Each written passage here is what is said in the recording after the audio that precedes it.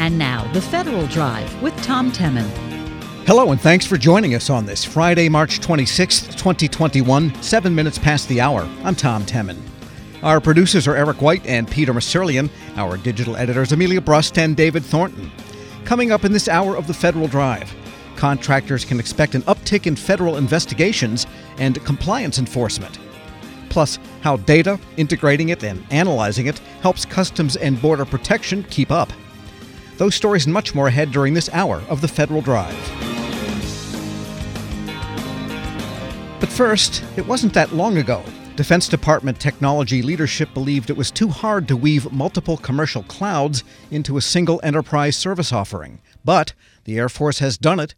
In just its first year and a half, the Air Force's Cloud One project has managed to onboard 6 systems into a cloud environment enabled by technologies from both Amazon and Microsoft. It's now hosting more than 4,000 terabytes of data, and that's growing every day. For why a multi-cloud approach is essential, Federal News Network's Jared Serbu spoke with the Air Force's Chief Software Officer, Nicholas Shaylon. I think it's foundational for everything. I mean, first of all, diversity of options, not getting locked in, being able to make sure that, in 2, 3, 4, 5 years, 10 years from now, who knows who is going to be innovating, leading. You need to have options. You need to also, put fuel on the fire of competition. If a company feel complacent because they have pretty much a monopoly of cloud in the department, by definition, they're going to invest less and be innovating less around that enclave. And keep in mind, because we mandate government enclaves, we are already shooting ourselves in the foot by having less diversity, less physical locations, which puts us at risk in terms of a physical attack or cyber attack when it comes to a bad actor potentially going after our cloud. And so effectively, when you think about it, you need high availability, you need diversity, you need options, you need competition, you need to move fast. It's all the right reasons to think about a multi-cloud strategy. And that's really what DoD CIO has been pushing, in the last 2 years. It's a multi-cloud vision. And that's why we have 13 cloud in DoD, which, Cloud One is obviously one of the more prominent, option, having that capability at scale, DoD scale, and not just supporting one a team of the department. I think the Army with Sea Army is also building that cloud capability as well. And the Navy obviously is piggybacking on the investment made on Platform One and Cloud One. With all those initiatives kind of going on in parallel, I wonder how much risk there is of reinventing the wheel, creating duplication. And to what extent, when you were building Cloud One, did you think of it as an enterprise service to be consumed by non-Department of the Air Force customers? Yeah, when I started in DoD, for me, it was very critical coming from the commercial side. It was pretty clear to me that, we had to work as a team, and the competing nations like China and Russia and North Korea, all the focus here, and not, fights between the Navy, the Army, and the Air Force. And so effectively, I could never really understand why there were so many silos across the department. And look, we're a very large enterprise, probably the largest in the world. So it does make sense to have options. At the same time, some diversity sometimes create issues to then interconnect things. If you look at JADC2 and ABMS, effectively by having sometimes too much diversity, maybe silos, that creates issues in terms of integrating things together and being successful, by the way, in our mission. Because the fact is, when you fight a war, you're not thinking, about your assets in silos. You're thinking of how to put them together to win those battles. And so effectively, you're now destroying these silos and trying to move faster. And so at the end of the day, for us, what really matters is there are a few things that, are so foundational, particularly around cybersecurity, identity management, to have a single sign-on experience for the warfighter so we can authenticate once and not have to type, pins and passwords 20 million times a day. These kind of basic things is what define an enterprise versus, a bunch of disparate systems, and that's just not making our lives successful and efficient to win that war.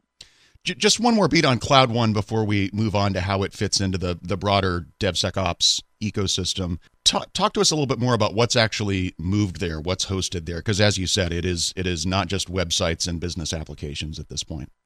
Yeah, we have dozens of business applications, obviously, very large efforts. We created the first Zero Trust stack, what we call the Cloud Native Access Point, which enables access to the cloud from anywhere, including obviously being remote on personal devices, non-government furnished equipment. That is what has enabled the department to move at the pace of relevance when it comes to COVID. And despite COVID, we were able to continue our progression to the cloud thanks to the CNAPP. And so we have also moved all of Platform One, obviously on Cloud One, which has all of the top ACAT 1, ACAT 2 large DoD programs, software intensive, from F-35 to the Joint AI Center, JAIC, to GBSD, to all of the bomber work, space work. So it's really becoming the central place to build software, to do rapid testing, automated testing, digital engineering stack, all the automation we're building to do modeling and simulation, so we don't have to bend metal before trying things out digitally. All that stack is on Cloud One as well. So really, we're talking nuclear, space, jets, bombers. The Navy obviously has Aegis and other programs in a partnership also with Cloud One and Platform One. So it's becoming really the significant side of DoD now moved effectively to clouds. And of course, there's always going to be this embedded use case, because at the end of the day, the software is going to run on these weapons. So there's a need to have a digital twin on the cloud to emulate the entire stack. And then there's that physical system and the need to run the hardware in the loop testing on that hardware, and automating the push from the cloud to the on-premise environments to do that automated hardware in the loop testing. If you compare with a SpaceX that has only 200 developers for the 9 platforms of SpaceX, 80% of the code is reused across the 9 platforms. Effectively, they made it very modular and reusable Lego blocks, so they can reuse a lot of the code across platforms. And they can do 17,000 build of software a day, 3 hardware in the loop testing automated a day on the hardware, and they can change the software the day before the launch. That's where we want to be. That's a goal. That's a North Star for us. Nicholas Chaillan, the Air Force's Chief Software Officer, speaking with Federal News Network's Jared Serbu. There's much more to the interview. Chaillan was a guest on our DoD Cloud Exchange earlier this week. To watch the full discussion and hear from other cloud experts from across DoD, visit our Cloud Exchange page at federalnewsnetwork.com. Still to come, how data, integrating it and analyzing it, helps Customs and Border Protection keep up. This is The Federal Drive with Tom Temin here on Federal News Radio, part of the Federal News Network. This episode is brought to you by Zelle.